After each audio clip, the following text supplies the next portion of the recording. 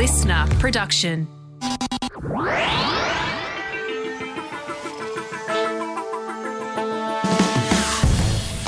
Hello and welcome to another episode of Science Explained with me, Matthew Aegis, a science journalist with Cosmos magazine. Each week, twice a week, we answer life's questions, big or small. And today, we're going to help you answer the question that's puzzled children throughout history, or at least puzzled me when I was a kid. Why is the sky blue? To give you the answer to that question, I'm going to have to start this podcast by asking you some other questions. What colour is oxygen? And similarly, what colour is nitrogen? And what about water or argon gas? Don't worry, these aren't trick questions. As long as you said something like, there's no colour or they're all transparent, then you are correct. So if these are the molecules that make up 99% of our atmosphere, surely the sky should be transparent. Well, if you're thinking that, you would be 100% correct. We know the sky is transparent because at night we can see the vast black tapestry of space. So that settles it. Except during the day, it's no longer see-through. It must have something to do with the sun then, right? It's deceptively simple science that's also pretty impressive.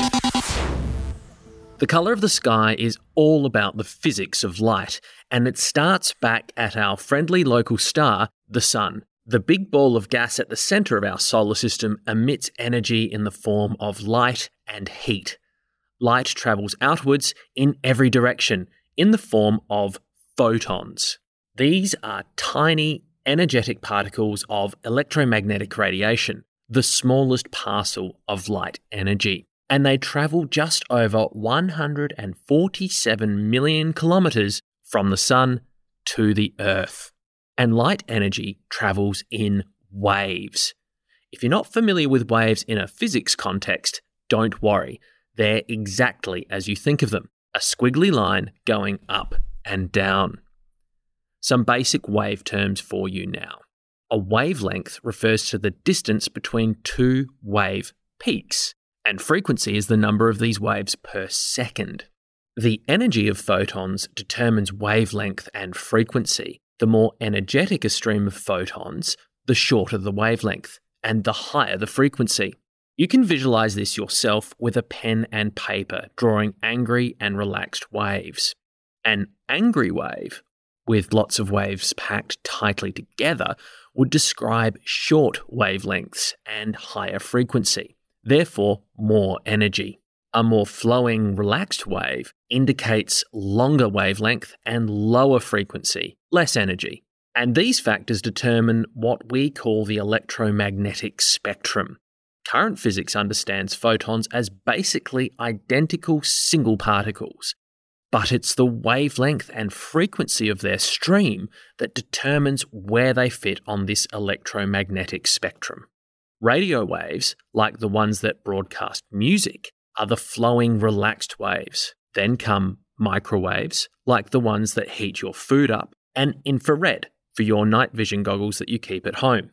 At the other end of the spectrum are more dangerous, energetic types of radiation. Ultraviolet, like the stuff that gives you sunburn, X-rays, to see your skeleton, and gamma rays, which are very strong radiation blasts.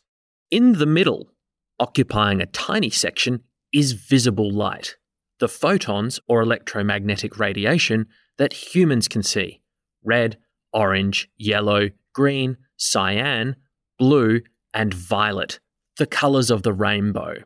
These colours correspond to certain wavelengths.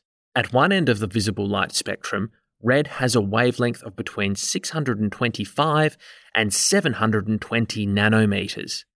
At the other end, violet has a wavelength of 380 to 450 nanometres. White light, like that emitted by our sun, contains all wavelengths of light packed tightly together. If you think of the iconic Pink Floyd Dark Side of the Moon album cover, you can see an experiment devised by Isaac Newton that's pretty simple to recreate at home. When you shine a beam of light into a triangular glass prism, the light enters as a single white line, but it's refracted by the prism and exits as the coloured wavelengths contained within it. It's a great, simple explainer for how visible light exists, and also a great band t-shirt. So what has this all got to do with the sky? Let's go back to the sun.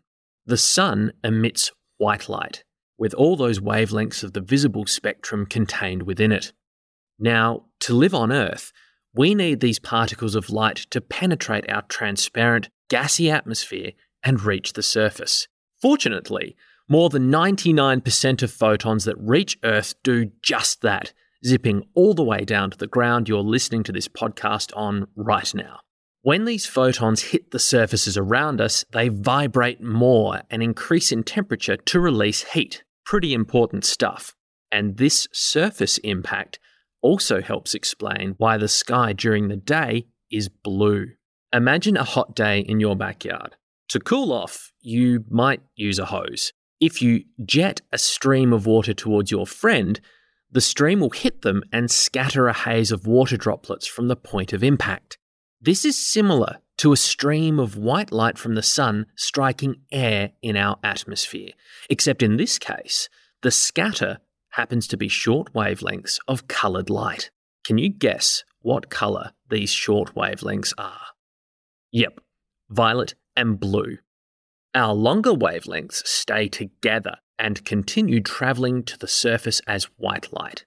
But our short violets and blues scatter when light bounces into air molecules. So while the sky remains officially transparent, the blue colour we describe it as is actually due to these blue and violet wavelengths hitting the lens of our eyes and passing into our retinas, which are converted into electrical signals by our photoreceptors and interpreted by our brains as the colour blue. I guess you could say the colour of the sky is all in our heads. And there you have it. That's why the sky is blue. Oi, that doesn't explain why sunsets are red, mate. Okay. Red sunsets, those peachy pink and orange sunrises and other changes in our atmosphere, there's a reason for that. But these sudden colour changes in the sky are easily explained by the same principles we use to explain blue skies. Think of our atmosphere as something like a permeable skin that surrounds us. When the sun is directly above our position, the photons from the sun go straight through this skin, so most wavelengths reach the ground. As the Earth rotates, the sun's light is travelling across the skin and has to go through more atmosphere before it reaches the ground. This increases the chance of photons being scattered away by the molecules in the air. The blue and violet light is still reflected away, like a stone skipping across water. Longer wavelengths penetrate and reach our eyes. You guessed it, they're the yellows, oranges, and reds we associate with a romantic sunset. This also explains why fires and heavy pollution days give more vivid sunsets. There are more particles in the air, so the colours that appear are more at the red end of the spectrum and there's less of the rest. So next time you're on a romantic date with your crush and watching the sun go down, impress them by telling them that all the colours they're seeing are simply in their head. You're sure to get a second date. For the latest in science news, don't forget to check out the Science Briefing, also available here on the Listener app. And head to cosmosmagazine.com for more science just like this. Otherwise, we'll be back again next time for another Science Explained.